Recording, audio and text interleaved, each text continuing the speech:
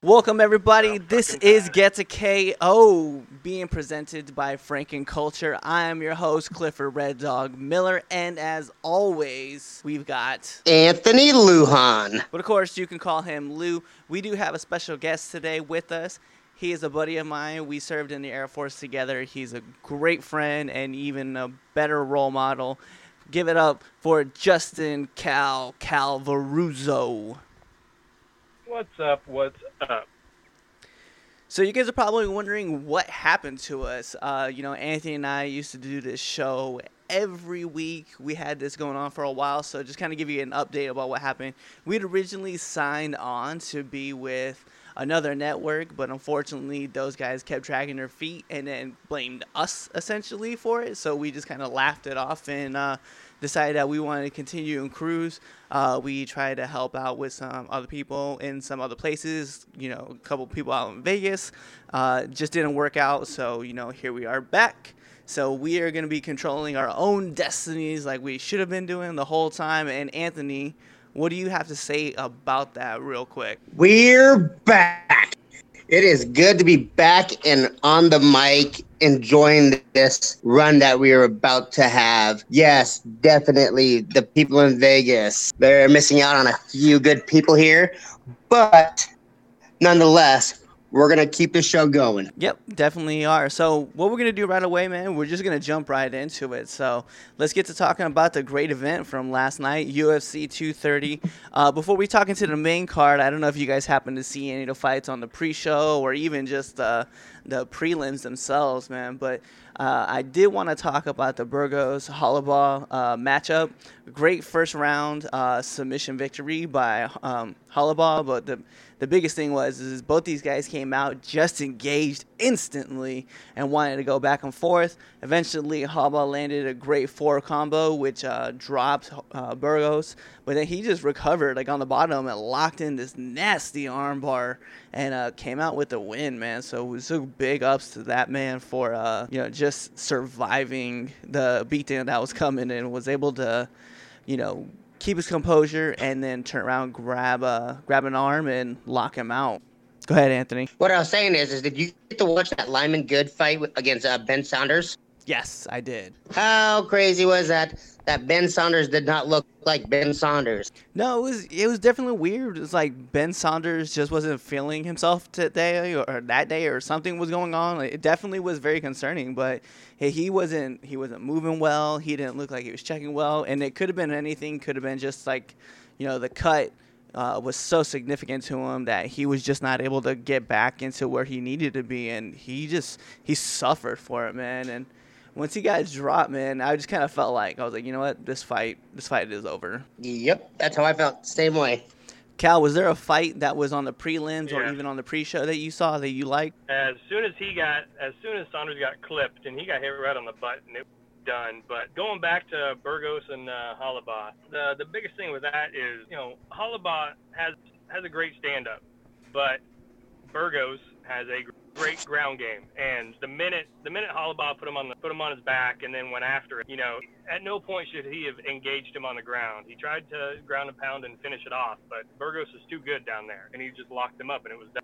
No, yeah, I definitely agree with that, man. He should have kept him up on his feet and kept engaging him. As soon as it went to the ground, you're right, man. It was just a great takedown, or it was just a great showmanship of what Holloway had down on the ground. So, like we were saying, man, big ups to that man. Another note that I have in here, too, was the Lando Veneta fight versus Matt Frevola. If you guys didn't get to see this fight, I suggest going back on the UFC Fight Pass or just wherever you go to watch your fights and go make sure you watch this fight, because this was a great majority draw. And you could have called it either way. It would have been correct. If you were going to go with Matt Frevola, you would have been in the right. If you would have gone with Lando Veneta, you would have been in the right. If you would have called this fight a draw, you would have been right. It was just guys laying super bombs on each other, and it was amazing to watch.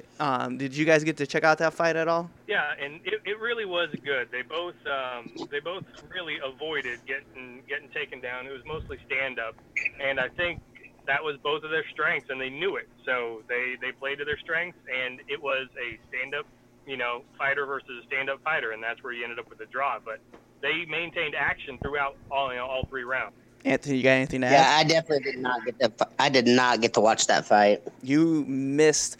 I put it on my notes that I thought that this was fight of the night.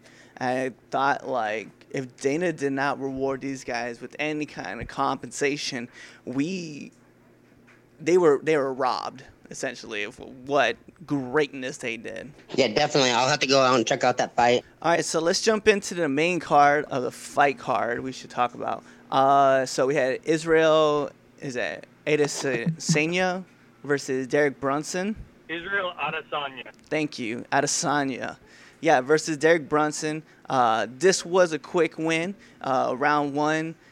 Derek was pressing for the takedown. Israel just kept battling through it. Eventually, there was a part in there where Derek was trying to pull the shorts of Israel. Israel wasn't having it. Pretty much when they got separated, Israel just flipped him the bird and let him know what was going on. But as soon as the fight started, man, Israel got back into fight mode and was just looking calm. And he was just looking for his shots. Eventually, Brunson tried to come in with a takedown, got caught with the flying knee, and the rest of the fight just kind of ended. Israel took his time. He was patient, landing great shot after great shot after great shot, and Brunson just had to go down to stay down, man. So it was an amazing win from what I was watching.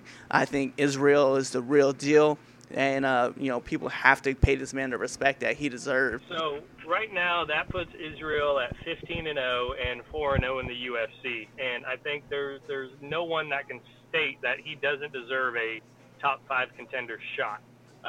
Brunson came in at him, and he caught him with a knee coming in, and that was the end. So, I mean, I don't know if they put him against Paulo Costa or somebody else if they do this as the co-main event in UFC 234, because he certainly wasn't beat up. And if he did that, Whitaker or Gastelum right now is planned for the co-main event for UFC 234. If either of them get hurt, I mean, Israel Adesanya is, an undefeated and terrific up-and-comer right now. With that being said, what does it say about Derek Brunson? Since November of 2016, when he lost to Robbie Whitaker, he's lost 4 of the last 6 fights.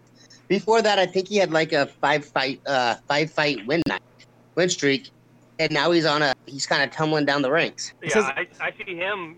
He's in the same boat as Chris Weidman, and I know we'll get into the fight between him and Souza, but they're both in the same boat. They peaked before, and now they're just kind of tumbling down, and the younger ranks are catching and outperforming them. It's kind of weird because we always talk about that fighter who's always going to be like the bar, right? For like all the fighters in the division. So, whether you look back and you were saying, Derek Brunson, Chris Lieberman, for somebody that really don't know who that was one of those guys who's a benchmark. Even Jake Ellenberger used to be that benchmark guy. Like, if you passed him, you were going to get into the top 10, top 5. But if you didn't, you still had to get back to the drawing board and figure it out. But now what we're starting to see, a Derek Brunson type, and as we'll talk about later, Chris Weidman is that guy now. And it's just, it's crazy to see because you're thinking about how these guys we used to look up to him and be like, man, that dude, not only is he going to be a future champion, but he's going to be the man. And all of a sudden now you're looking back and you're like, I don't know what I saw. Yeah, and I think you have to check the hype a little bit, and I think that's one big thing. The UFC has someone up and coming, lands a couple of big shots, gets a couple of highlight knockouts or highlight submissions, and they push. And I think they're not ready. So you're like, oh yeah. So they face that steady bar, like you said.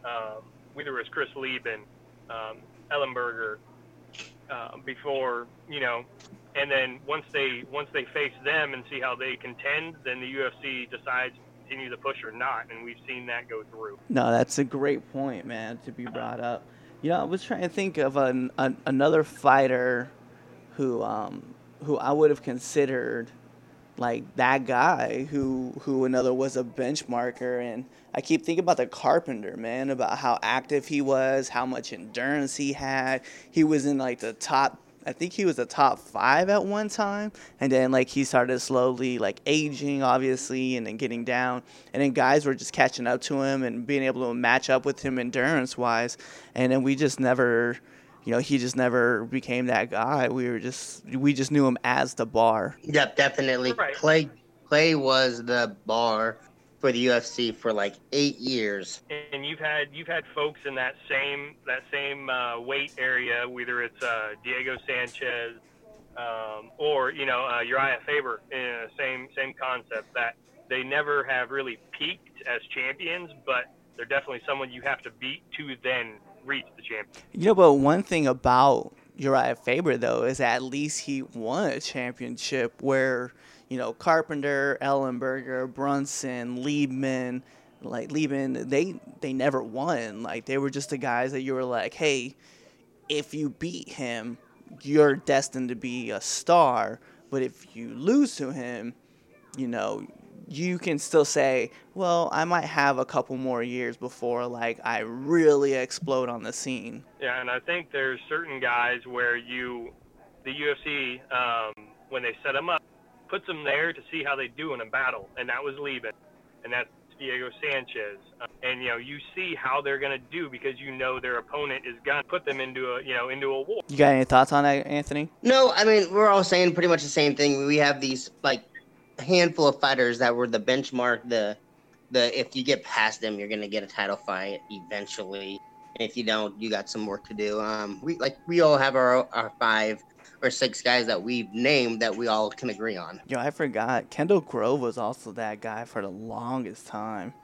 And then, and like I said, Chris Lieben was also one of those guys. And it's funny because Derek Brunson actually got past Lieben, and now we're talking about how he is the bar and not being as successful. So let's move on, man. We're going to move on to the Marshman versus Roberson fight. Anthony, what were your thoughts on this fight? I mean, even the stats. This is one of the fights that I didn't get to watch. My TV was kicking in and out, so I didn't really get a chance to catch this fight. But looking at the stats, he took him down twice out of 3 times, outstruck him 90-30. Significant strikes were 34-21. It all shows that it was a pretty decisive win. Even one of the judges gave it a 30-26. Cal, what was your thoughts? Yeah, to be honest, I mean, it was a completely one-sided fight the entire time, and it wasn't something where Marshman was ever able to put him into any danger. He was not effective throughout the fight, and I think you saw that with 30-27 and 30-26. Just wasn't able to put up any offense against him. No, the one thing I noticed about the fight too was when Marshman kept trying to come over with that. I think he was trying to come over with a left, and every time he came in, he just got countered with a hook, and it was just busted his mouth open, like he was just dripping blood constantly during this fight. And I was like, yo, at some point, this man is gonna drop, and that's it. But the thing that was more incredible to me was that Marshman never went down, man. He's just a tough European, man, and he was just willing to take it to the chin and keep pushing through. So I mean, credit to him for that. But geez, man, as soon as Marshman started to get some momentum or get comfortable on his feet, Roberson would take him down to the ground and just beat on him for a little bit and then let him up. And Marshman never got comfortable. And I put this back to Marshman's training and his trainers. Roberson is a counter puncher and he has a ground game, and Marshman's whole plan of action going forward against him was ineffective. That overhand left that he kept throwing, you saw it in previous fights with Roberson. He's going to counter that. And Roberson's plan and his corner never had him change how he approached it. So, from that first round, and when you saw immediately in the second round that he didn't adjust to that, he didn't have a shot. No, and that's something that you have to go back and look at your coaches and really decide on it, whether those are going to be the guys you want to continue going with forward. Because, if you're constantly being countered and your coaches are not changing your game plan in a corner, it may be time to find some new coaches, because there's no reason for you to be getting caught like that and continuously caught like that. It's unnecessary punishment when your corner is supposed to be there to tell you, hey, watch out for that or quit throwing that overhand, because he's countering you every single time. Yeah, and that's where a fighter has to go back and look at his tape. And I think, we've had a couple of fighters come back and, say, man, I looked at this tape and, either I wasn't listening in my corner or my corner was blatantly wrong. They was blatantly wrong. Yeah, exactly. All right, so let's move on. So we have Cannonier versus Branch. That was the next fight. Cannonier looked amazing in this, with Branch trying to throw quick takedowns and shooting takedowns. Finally went back. Branch just couldn't hold down Cannonier. But then in the second round, obviously this goes back to the coaching staff in the corner like we were just talking about, made some adjustments, landed a huge shot, and then Branch just went down and Cannonier went in for the finish. It was one of those fights where I was like, oh, what a great game plan and what a great adjustment by Cannonier's corner to let him know, like, hey, quit doing this. You're going to keep getting taken down. I was going to say, I think a lot of this because Cannonier was a replacement for Rockhold. And I think it played in his favor because he didn't have to change his game plan because he didn't have one in the first place. But Branch had to, after prepping for Rockhold, quick turn what he was going to do and how he was going to game plan. And saw that he wasn't able to do that while Cannonier was able to do that. But then the question becomes, even if Rockhold was in this fight versus Branch, does Branch still win this fight? Because to me, Rockhold is one of those guys who's so quick to flip on the rounds. He's able to come back. And I don't think Branch would have been ready for that. Even Rockhold's wrestling game is 2-3 times better than what Branch's is, and Branch isn't going to be ready for that kind of movement. Plus, Branch is one of those guys, like, unless Rockhold is continuously throwing his right and dropping his hand like he always does, Branch isn't going to capitalize on that. Yep, definitely. I mean, they've already fought once. They fought in September of 2017. Rockhold got that win. It doesn't surprise me the outcome of this fight. Branch is 2-2, coming back into the UFC in 2017 with wins over Jocko and Thagio Santos, but losses against Luke Rockhold and Cannonier. It doesn't surprise me. No, I definitely wasn't surprised. So let's hop over, man. We're going to talk about this Weidman versus Souza fight. So this was the co-main event. We can talk about this in depth. Cal, do you want to start us off? Yeah, I mean, as in depth as you really want to go, Weidman just has not been able to do anything really over the past 3 years. He's dropped 4 out of 5, and his only win was against Kelvin Gastelum. And in his 4 losses, he's been knocked out. He is definitely on the downward slope, and I think he's under the bar in terms of people that you test yourself. And I think for Souza, this sets him up, whether it's against the next, a shot at the champion. When we see Whitaker and Gastelum, who right now it looks like they may fight in February, and if he takes takes the fight off of there, he set himself up for a championship shot here. No, you're definitely right. I agree that you're setting yourself up for major victories for Souza, because I just think Whitaker is as great as he is, or as was. We haven't really seen him fight in a while, and you got to be concerned about ring rust. And even if he comes back to this next fight, I just don't see him being that guy or even returning to that form. So, I definitely think Souza's definitely played this right, and I think he's about to get this title maybe in the next 6 to 8 months. Yeah, definitely. I agree with you. It's hard not to let Jacare have that title shot. I mean, the losses that he's had in the past few fights have been to Kevin Gastelum and Robbie Whitaker. Other than that, I mean, he lost in 2015 to Yoel, but since then he's beat Vitor, beat Tim Bosch, beat Derek Brunson, and now he beat up on Chris Weidman. Why not give him that title fight now? No, I agree. I mean, and if we're I definitely think they're going to. I don't think they're gonna give it to him, and it's a question if who's he gonna face essentially, Whitaker or Gastelum, and either one he's been beat, so it's kind of a good setup and a good push for the UFC if they do decide to put him. Yeah, I think him trying to go back and get this revenge fight and try to win, especially for the title, is definitely a massive thing. I think where I kind of worry about it more is what's gonna happen with this Whitaker fight, especially with Gastelum fighting him. I think here we're gonna see Gastelum take this win, and then I think Souza's gonna be the guy that comes out of nowhere, and he'll get his revenge on Gastelum. I think he's one of those guys that works on his game plan constantly and then looks for the new opportunities. He's got great hands, and then we saw that with Chris. Chris just got popped right in the face and then just went limp out of nowhere.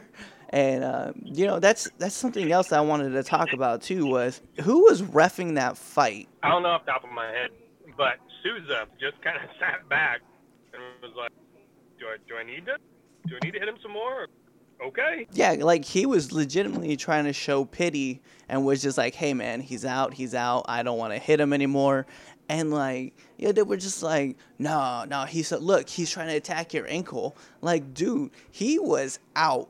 Arms went limp. He hit the ground. Everything that said that you were supposed to stop that fight was right there. His body went limp. His arms went limp. His eyes were glassed over. Like, he was out. And then he rolled over and grabbed Souza's ankle. And now you're trying to say, "Oh yeah, he's good. No, let him do his thing." Like, no, dude, he was out. Yeah, he was not intelligently defending himself, and honestly, he's lucky he didn't get the Hando bomb. Oh man, that would have been devastating. What was your How thoughts? crazy is it that Conor is fighting at this level at age 38? See, I don't think he had a lot of wear and tear on him anyway. Oh yeah, for sure. He is no spring chicken by any means. He's shown over the past few fights that he has the ability, and against someone like Weidman, who has a good stand-up, and a good wrestling background, that he wasn't a threat to Souza. Souza was able to demolish him. So, by the way, just to give you a heads up, and this is what I thought too. I've seen Dan Magliato go and ref other fights, and I've always questioned his thought process at the beginning, whether he stopped fights too early or even stopped fights too late. But in clear to this case, man, Dan has a bad history of just letting fighters get further injured when it's not necessary. So we're gonna move on to the next fight, man. That's kind of the final thoughts for the co-main event. But let's get into this main event where we saw Daniel Cormier versus the Black Beast Derek Lewis, and me calling out his nickname would make you believe that the Black Beast won. But as we found out, DC is a true heavyweight champion. He went in there, delivered a couple great takedowns. Eventually, Lewis just couldn't keep pace. Gone into the second round, we saw Lewis get taken down. DC jumps his back, then puts in for the rear naked choke, ends in a submission. It was a great showing for DC, not so much for Derek Lewis. Yeah, definitely. Derek Lewis was outclassed on this fight. We could see it from the beginning to end. One thing I'll say is the connections he'd had, the 4 out of the 5 strikes that he had were significant, were powerful. And DC admitted it when he was doing the post-fight interview. Is when he took him down the last time, Derek caught him with I think it was his right jab as he was shooting in. Caught him right in the eye, and he's just like, I couldn't see for 30 seconds. Well, we've always known that Derek Lewis has had great hands, and he's able to carry that power between rounds. But the problem that we ultimately see is just that he gets tired real quick. Yeah, he has no cardio. He's not, and I'll put it out there. He is not a championship fighter. He's completely one-sided in terms of his fighting ability, and this is mixed martial arts, and I'm sorry. If your only ability is to stand up and, yeah, you can throw bombs, but as we saw, you get taken down to the ground and you get laid on for a entire round, and then in the second round you get submitted, and it goes to show that you need a whole lot more than just a strong right and a strong left. But what does that say, Cal? What does that say about the rest of the division? Look who he's knocked out on the way to getting a title fight. Oh, hands down. And I think we're right now seeing a lull in multiple divisions where you don't have a standout top five, if you will, who are all well-rounded. No, we're definitely seeing that in the heavyweight division. It's very weak right now. Even guys like Alistair Overeem isn't really showing up. He's been dominated a couple times. Derek Lewis makes it through. Nagano. Then we saw Stipe. And then all of a sudden you have someone like Brock Lesnar who takes off like a whole lot of time between UFC 200 to UFC 230, and even talking about him being at UFC 235 or 234, and there he is, and he's already back in title contention because he's a guy that brings in a lot of big draws. So let's be admitful to that. But DC he just stepped up into the role and was like, hey, now I'll be heavyweight champion, and he's just finished out two of the top five. So really, it just says that the UFC is kind of weak at heavyweight. It needs to go back to the drawing board and try to get a new star of someone who's going to come up and blow up. I think the heavyweight, division misses Cain Velasquez. That's the whole new game when Cain steps in that ring. As Junior Dos Santos, that heavyweight is just bland. It's completely bland. Yeah, beforehand you had a lot of strong, well-rounded fighters between Cain Velasquez, Junior Dos Santos, and then back when Shane Carwin was sitting there fighting against Brock Lesnar, and there was just interesting, powerful, well-rounded fighters. And right now you don't have that. You have DC able to come in, and it's not like Stipe was a bad champion. He defended it multiple times, but it goes to show how weak it was that DC could step up and just take it from him in that end. I mean, you can't just like put DC down like that for him just to step up and take everything away, because he was the Strikeforce heavyweight champion. Yeah, and I mean DC absolutely. DC did win the Grand Prix of Strikeforce, but let's be honest, man.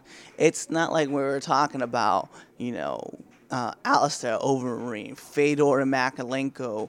We were talking about guys like Fabricio Werdum and guys that Josh Barnett, who had just gotten off of steroid allegations and went into the tournament. It's not like we were sitting there talking about like the cream of the crop of the cream of the crop. We're talking about like 4 bums and like DC. Like, it wasn't like these were the most amazing athletes out there.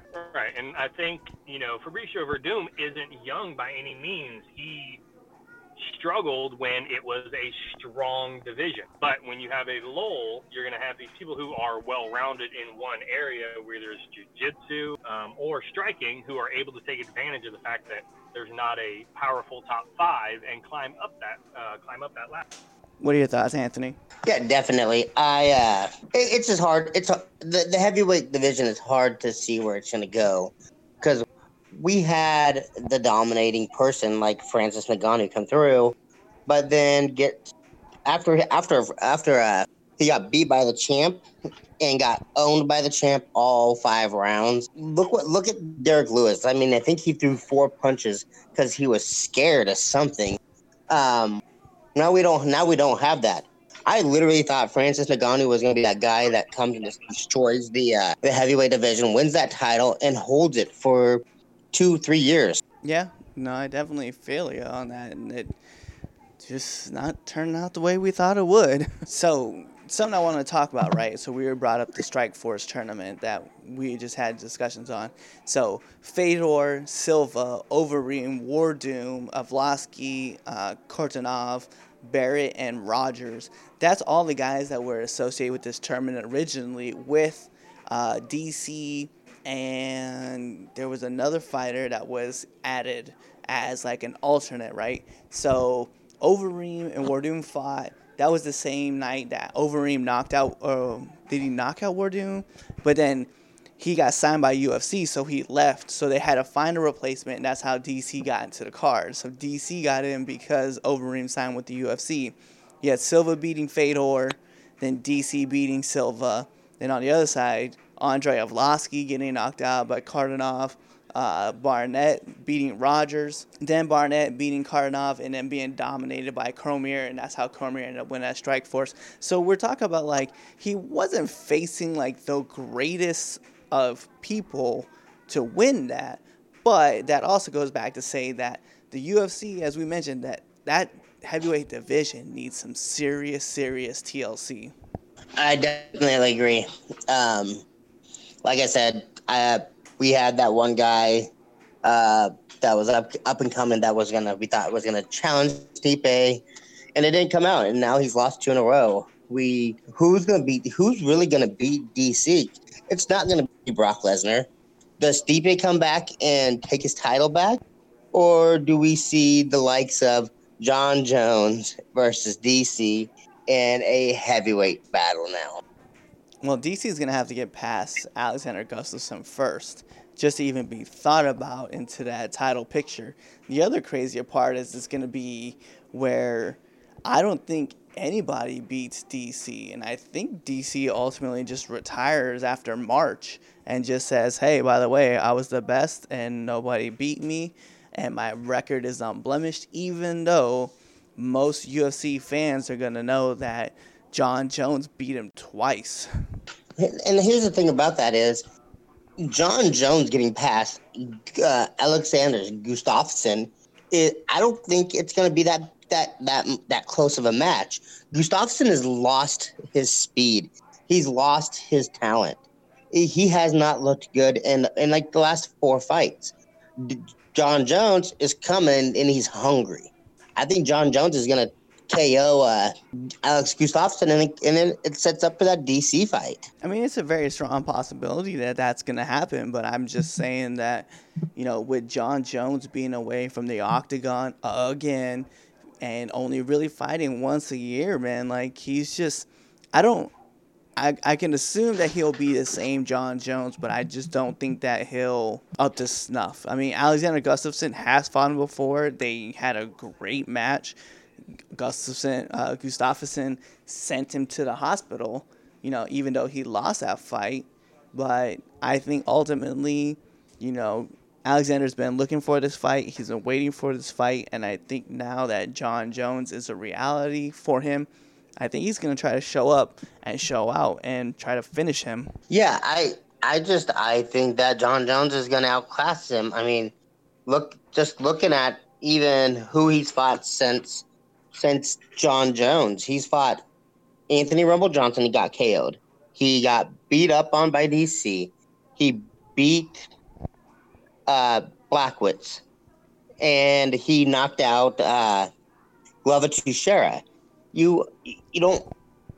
I just don't see him competing with John Jones. John Jones is ahead of the game when John Jones was fighting. He was 8 steps ahead of the game.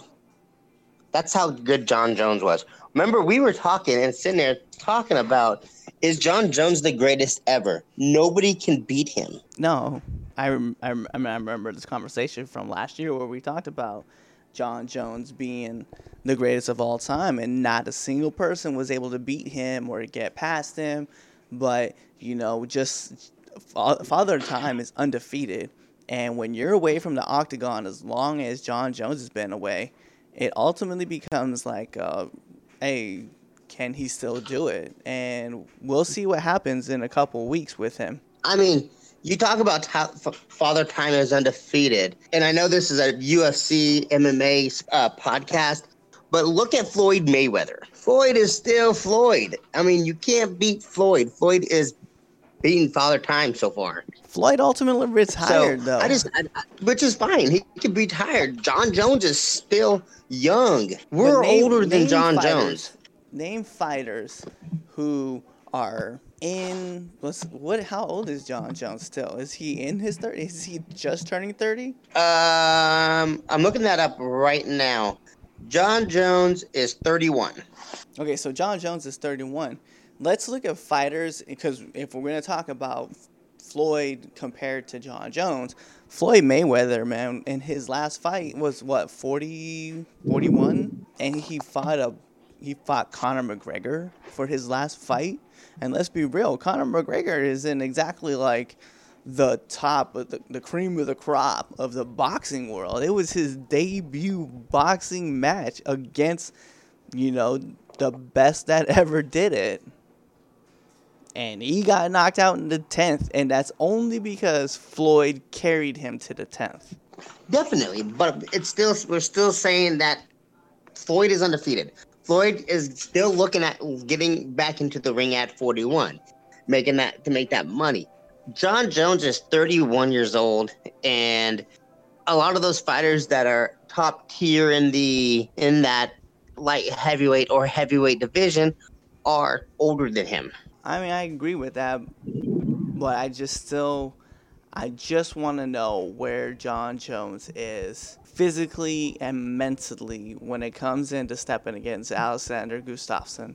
Only because, like I said, in the last 3 years, he's only had 3 fights, and at that, I mean, he's won them all. Fresh. But he's still. I mean, it's the thought is that he still has to. He always has to come back and prove himself. Like, he's this ongoing comeback story, and every time he comes back, he sets himself back because he does something dumb or something comes out about this drug or that drug, or he's on Pez, or he did cocaine, or he hit a car of a pregnant lady and then ran away and then came back and blah, blah, blah, blah, blah. It's just, at some point, you're going to get checked out. And it's almost like GSP, where GSP was gone for 5 years. And then he came back. And granted, he came back at the perfect time when Michael Bisping won the title and was, that was the guy that GSP knew he could be. Because I don't think GSP fights at 185 if anybody else was champion. I still think that GSP could have beat Luke Rockhold. Blasphemy. I literally think that, I think GSP is the smartest fighter we've ever seen. I think GSP could have handled Luke Rockhold. But this goes back to where I was saying that, and you said it, GSP is a smart fighter, and I think with him being a smart fighter, it definitely wasn't going to be Luke Rockhold. Luke is a smart fighter as well. He's a great wrestler. I don't know what his wrestling ability versus GSP is, only because GSP trains with the Canadian national team, and I know that Luke has a wrestling background, but man, to see the leaps and bounds that GSP has had, I don't think it's something that I could just push off to the side and be like, you know what? Nah, he got him. I think GSP would have he probably would have taken that fight. I might give you that, but I just don't think. I don't know.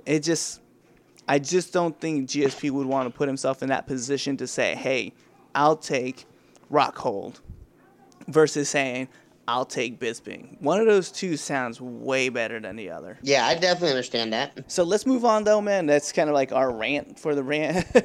I want to talk about what's going to be going down at Fight Night 139 in Denver, Colorado.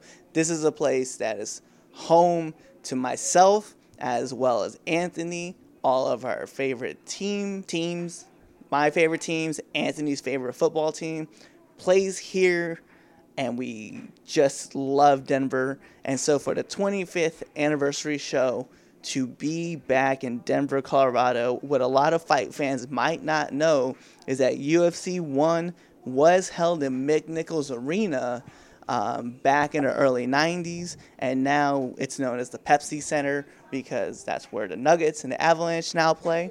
But this is our home. This is what we love, and just to see it back after 25 years in Denver, Colorado is just an amazing sight. Yep, definitely. It's gonna be a good card.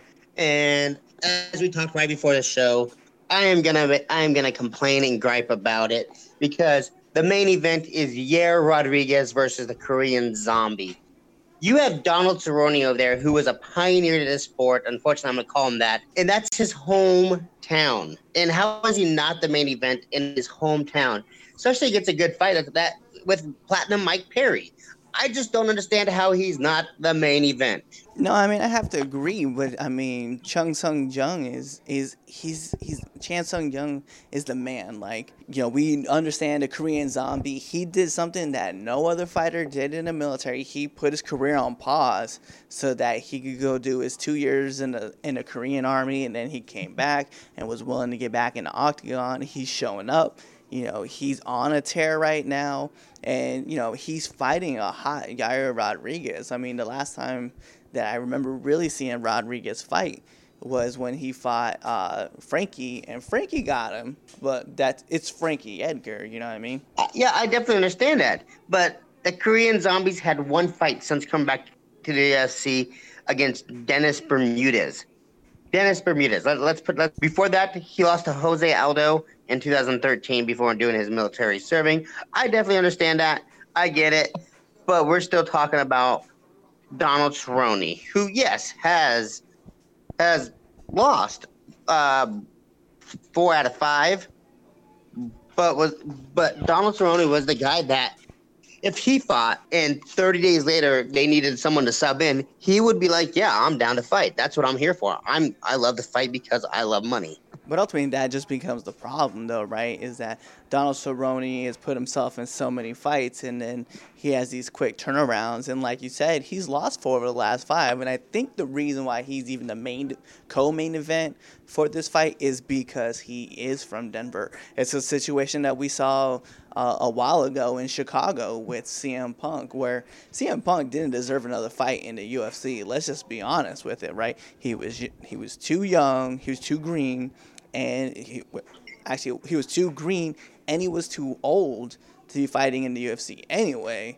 But they gave him the fight, and the first fight was him, and he didn't deserve that fight. There was plenty of other fighters who could have fought on the Chicago card, but because he was a hometown kid, everybody knew there was going to be a lot of draw for him. That's why he was on the card. And so ultimately what we're seeing is the same thing with Donald Cerrone, is that he's a hometown kid. They know that fans will come see him because he's from Denver, Colorado, and that's where he's going to go, and that's where he belongs. I mean, ultimately, if this 25-year fight had Shane Carwin on it, we would see Shane Carwin probably in the 4th fight, the third fight on the card. Really, he just would be like the kickoff fight. He just wouldn't. You mean like everybody that's coming from Denver, man, is just, unless I guess the only person I could see there being as a top main eventer would be like Michelle Watterson. The karate hottie. I definitely understand where you're coming from. But I'm still saying that you put Yair Rodriguez, who was on a tear until he hit Frankie Edgar, and Frankie Edgar completely outclassed him on that. And then you got the Korean Zombie, who's fought one time since 2013, and that was last year. In the main event, compared to where you have Mike Perry, who has fought twice this year. This is going to be a 3rd fight, which he did lose to Max Griffin, but came back and beat Paul Felder. And you got Cowboy Cerrone, who's fought twice as well. And yes, he beat Yancy Medeiros and lost to Leon Edwards. But they've fought more times in 2018 than Yair or the Korean Zombie has in the past 4 years. Right, but I mean, if we would have said that the Korean Zombie fought twice this year and won both fights, I think the conversation would be a different story. And I think that's ultimately what the UFC sees too, is that they see the Korean Zombie coming back, so they know they're going to get a big draw from the Korean fans, plus the Denver fans are going to be there, and all your normal UFC fans are going to be there, and we're going to see these guys battle it out. But I ultimately think that because Chain is back, man. The Korean Zombie is back, and he won. They want to give him that spotlight that he deserves, and they're going to put him in that featherweight fight, man. And I'm ultimately thinking if he wins this fight, he's getting a title shot. I can't agree with you anymore, but I'm still sitting here looking at it like these guys aren't active like Platinum Mike and Donald Cerrone. They're not as active. I mean, we agree to disagree. And yeah, definitely. But yeah, that main card doesn't look bad. You got Cal Pennington versus Jermaine DeRotomy. You got Joseph Benavidez versus Ray Borg. You got uh, what was the other one? Ashley Yoder versus Amanda Cooper, who's going to be cool. Chaz Kelly, who likes to throw bombs, versus Bobby Moffett. It's not a bad card at all. It's going to be a decent card, and I think it's going to be a good card to have.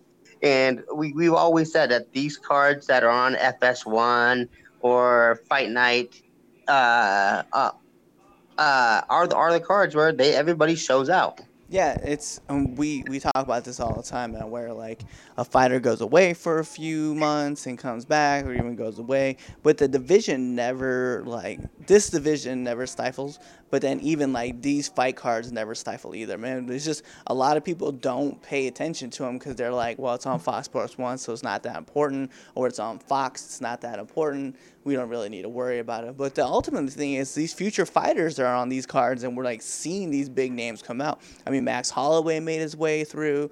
At one time, we talked about Travis Brown, how he was making his way through. Like, these guys didn't fight on the UFC pay-per-views. They were fighting on these undercards and making big noise. So I have to agree, man, that this is one of those fight cards that people need to be paying attention to, especially when you have someone like Raquel Pennington and Jermaine DeRotomy on this card. And like you mentioned, man, Joseph Benavidez and also Ray Borg are on this card. So these cards, it's not like these cards have nobody on them. I mean, let's just bring up Ray Borg and Joseph Benavidez. Both these dudes are fighting, and they both got beat by Demetrius Johnson, who we will get into that subject here in a little bit. But they're not there. I mean, these two guys got beat by a common opponent. They're trying to fight, and they're gonna want to go up and look for the next fight. You know, look for that championship fight. Yeah, I definitely agree with you on that one. It's insane to see how quick things change in the UFC. You know, where you have someone like Demetrius Johnson, who has 11 straight title defenses. He gets beat once, and they cut him and trade him, quote unquote, for Ben Askren. Which, let's get into that subject, man, because we know you and I have known Ben Askren since he was in college. So we've watched him grow and get into the ONE FC. He was fighting. I think he fought a couple times on Bellator and, tried to make his way through. Wanted to go on the Ultimate Fighter. Was denied by Dana White because Dana White didn't want him because he thought that Ben Askren was too much of a mouth. He actually got blocked by Dana White on Twitter, man. So let's hop into this guy. Let's talk a little bit about Ben Askren and what we're kind of hoping to see from him as he gets into the UFC. Yes, Ben Askren. I am so excited for him to finally come to UFC and come back to UFC, correct? He never was in. No, I don't think he's ever fought in UFC. He fought in Bellator, that's what it was. But Ben Askren is 18-0-1, just KOing everybody or submitting everybody. The dude can wrestle. He's a phenomenal wrestler. He fights out of Milwaukee, Wisconsin. So I'm excited to really see what he's gonna do, especially that he's fighting with Rufus Sport. What's so funny about Ben Askren, though, is that you just mentioned it, right? That he fights out of Milwaukee. He trains with Anthony Pettis, Sergio Pettis. He trains with CM Punk. So we know the type of caliber guys that he trains with, and he beats up on. Like, we've heard about it, we've seen it, and he just dominated people continuously, man. So it's definitely huge to see someone like Ben Askren finally get brought over to the UFC. Yeah, definitely. I mean, he's been loyalting the UFC for quite some time. You really got to think about it. He's only 34. He's not as old as we've seen some of these welterweights, and he immediately calls out people. So it's going to be interesting to see what happens in the next few months to see who he gets his first fight against. What's awesome to see, too, is that he also trains with Rafael Dos Anjos. So it's not like he's foreign to the UFC. He helps other fighters who get into the UFC just dominate into the UFC. I mean, Dos Anjos was a former champion. and now we're watching him finally get his break in and go. Another fighter that doesn't really get mentioned a whole lot who fights with Team Evolve is Rich Franklin, who is a UFC legend, who is a UFC Hall of Famer, who is the man who ended the Iceman Chuck Liddell's career until here recently.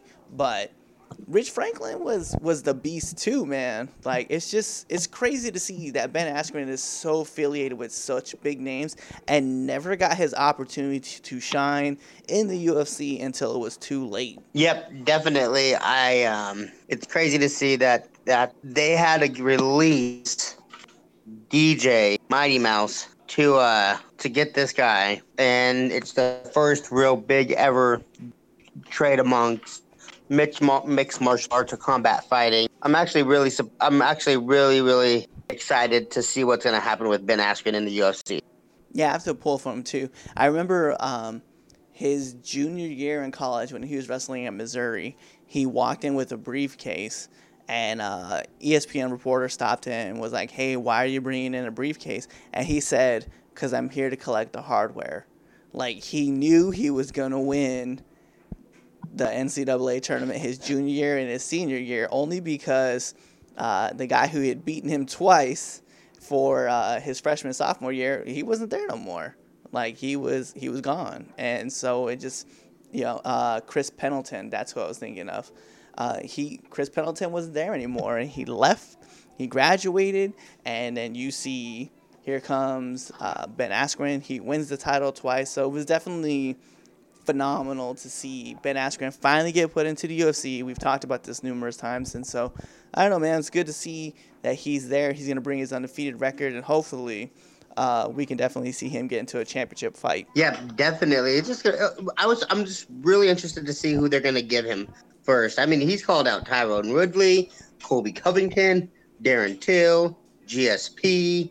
He's called out that whole welterweight division. The Diaz brothers, he called them both out. He's looking for a fight. Yeah, I'm excited to definitely pick up by the UFC because it's going to bring some fans that are going to want to see what this guy's going to really do in the UFC. Anything else you want to touch on, man? Because UFC 230, UFC Fight Night 139. We do have Fight Night 140 coming up, but we can discuss about that next week or even next month, because we do have a lot of time before that fight card actually happens. Actually, it's the 17th, so we could talk about it next week. Anything else that you want to touch on? No, definitely. We touched on what we really wanted to touch on. We've been off doing our thing, trying to work with some guys, getting us into Vegas, getting us with their podcast, and eventually that fell through. And so now we're back on here. We've missed a few good fights. But again, how great does it feel to be back at this, Cliff? Yo, it's an amazing thing. I'm definitely hyped that we get to bring this back, and then we've even got some better recording equipment this time around, so we're not just doing this on our phone. We're actually like having computers, and we have microphones, and we have all the works. So we're definitely excited to be there, be back. Yep, definitely. I definitely agree with it. One thing I'm going to bring back, and it's going to be a surprise, and I'm going to go on my rant or my shout out, is our local love. I am going to shout out Mistaken, my friend Jade. She broke away from the band Trexler and created her own band. They've been on one tour here on the Midwest. They are really good. I am going to shout her out because she does support the podcast. I was just talking to her about it, and she's super excited about getting back into the podcast world. And so I'm going to shout out to that, give my Lincoln love out to Jaden Mistaken. Yeah, and Anthony and I, as we mentioned at the beginning of the broadcast, we're going to be attached to Franken Culture, which you can check out all their great podcasts right here. Anthony and I are also attached to another one of them called Frankensteiner, so we talk about WWE wrestling. So as you can tell, like, the nerds in us is definitely going to stick through when it comes to, the WWE, when it comes to UFC, and eventually, hopefully, we want to bring back Your Sports Therapy, where we can just talk about sports, but we haven't really fully committed to that idea just yet. But I know as for me, as for Anthony, we're just glad to be back on the air. Yep, definitely. It just feels good to get back on here and really broadcast what we're passionate about. And it's going to be a fun ride. And this time we're going to do our own thing. We're not going to look to go anywhere else. We got a good group here with Franking Culture. I'm sorry, Franking Culture. And I think it's just we finally found our landing spot where we need to be with this group of guys and gals. And I'm just excited to be doing this every week. So with that being said, though, guys, that's us for today. We want to get back. So as always, it's going to be a great fight. It's going to be a great night. And this is us telling you guys, see you next week. Peace.